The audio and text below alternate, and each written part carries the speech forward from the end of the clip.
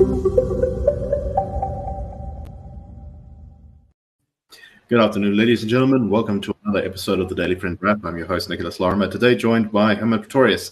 Let's get into the news of today. And the first thing we're going to talk about is the minister in the presidency who has launched an attack on what she says are really the real culprits behind South Africa's difficult economic situation, which she identifies as being the private sector.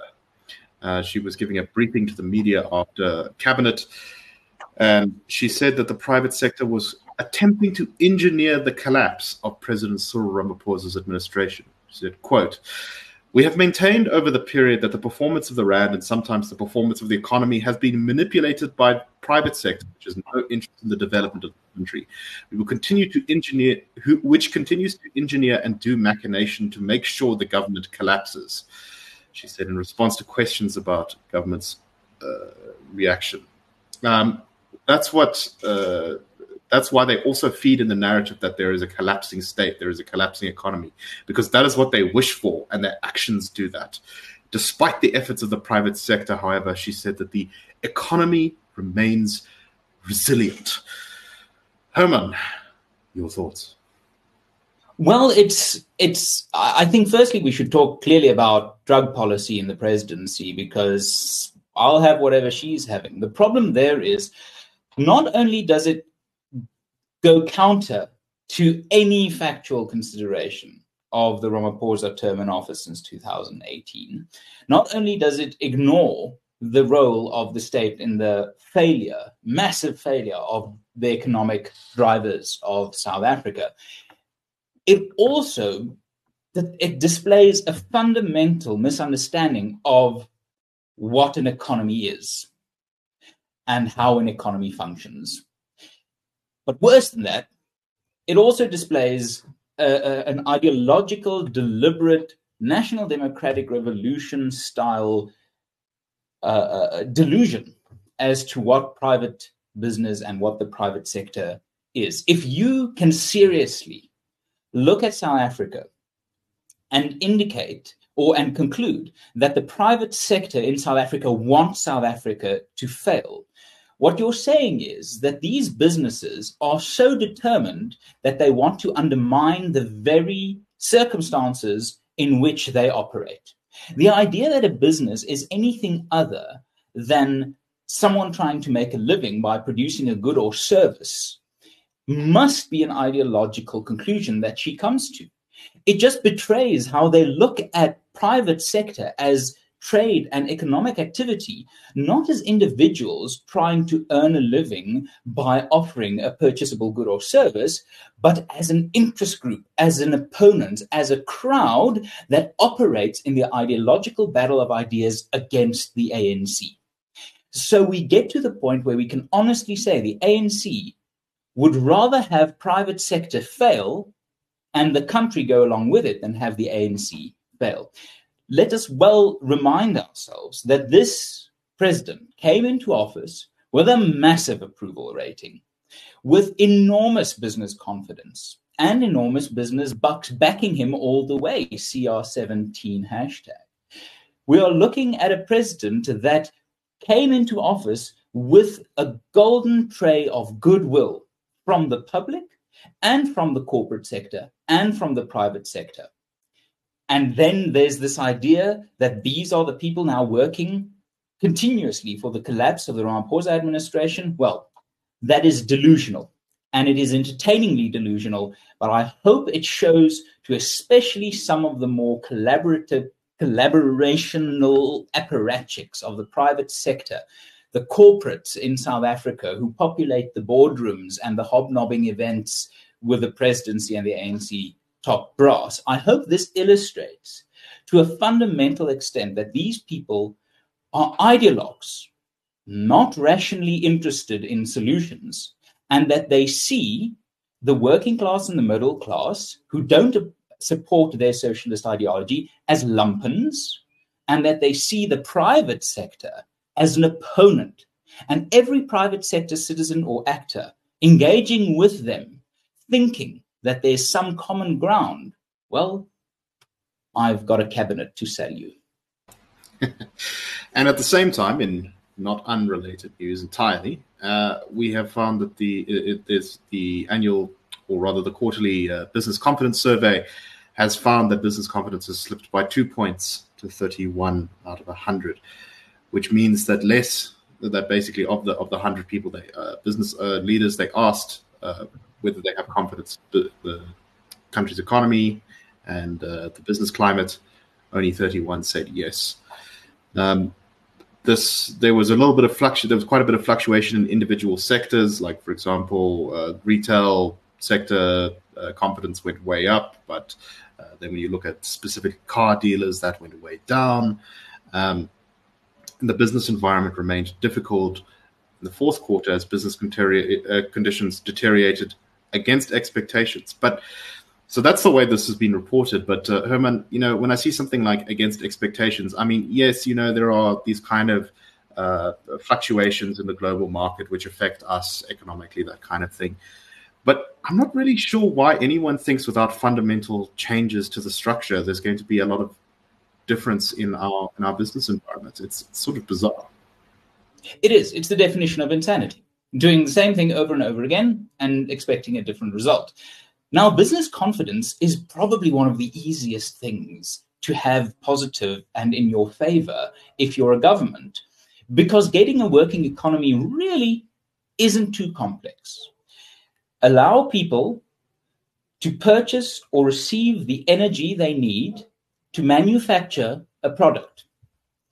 Ensure there's the sufficient infrastructure for them to get that product to market. Ensure that there's a relative framework of law and order to pursue any wrongdoers were that getting to market process interrupted, and make it as easy as possible at the other end of the whole chain of events for individuals to be as in a position as they could possibly be to purchase that product. Now, of course, that's not looking at services, but services really follow the same principle. Get goods to market.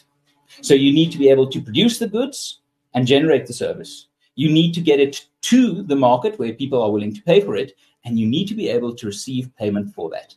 If you can ensure just those three spheres of broadly operational structure, you can have a growing economy and you can have business confidence. Business confidence doesn't need to be micro-tuned to every particular policy. Business asks themselves, can I make or produce what I need to? Can I get it to where I can sell it? And can the people who want to buy it, buy it? That's it. And if the minister and the presidency can't understand that the private sector's only interest is survival, well, my goodness, then I wonder what could possibly lead to business not having a massive amount of confidence. All right, on to our next story, and this is an election poster put up by the ANC. I think it was on social media, but I believe they may also have used it in some of their campaigning material. They posted a picture on social media with this electioneering poster, and the caption on their post was, "The ANC remains committed to safeguarding the well-being of our people, especially through impactful social grants. Together we can build the foundation of support, ensuring no one is left behind. Visit your local voting station."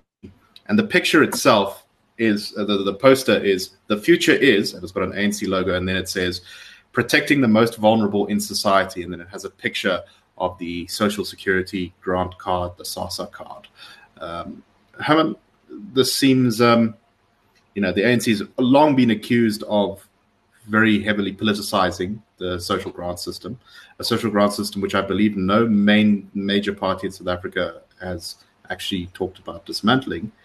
And yet, this is perhaps the most blunt usage of SASSA as a reason to vote for the ANC. If I were any other political party, perhaps especially the DA, I would tomorrow publish a billboard and a poster using that exact same image with the DA or your own party's paraphernalia and logo and branding. And let's see how quickly SASSA, as an entity, will respond to that copyright infringement or that abuse of trademark. Let's just see.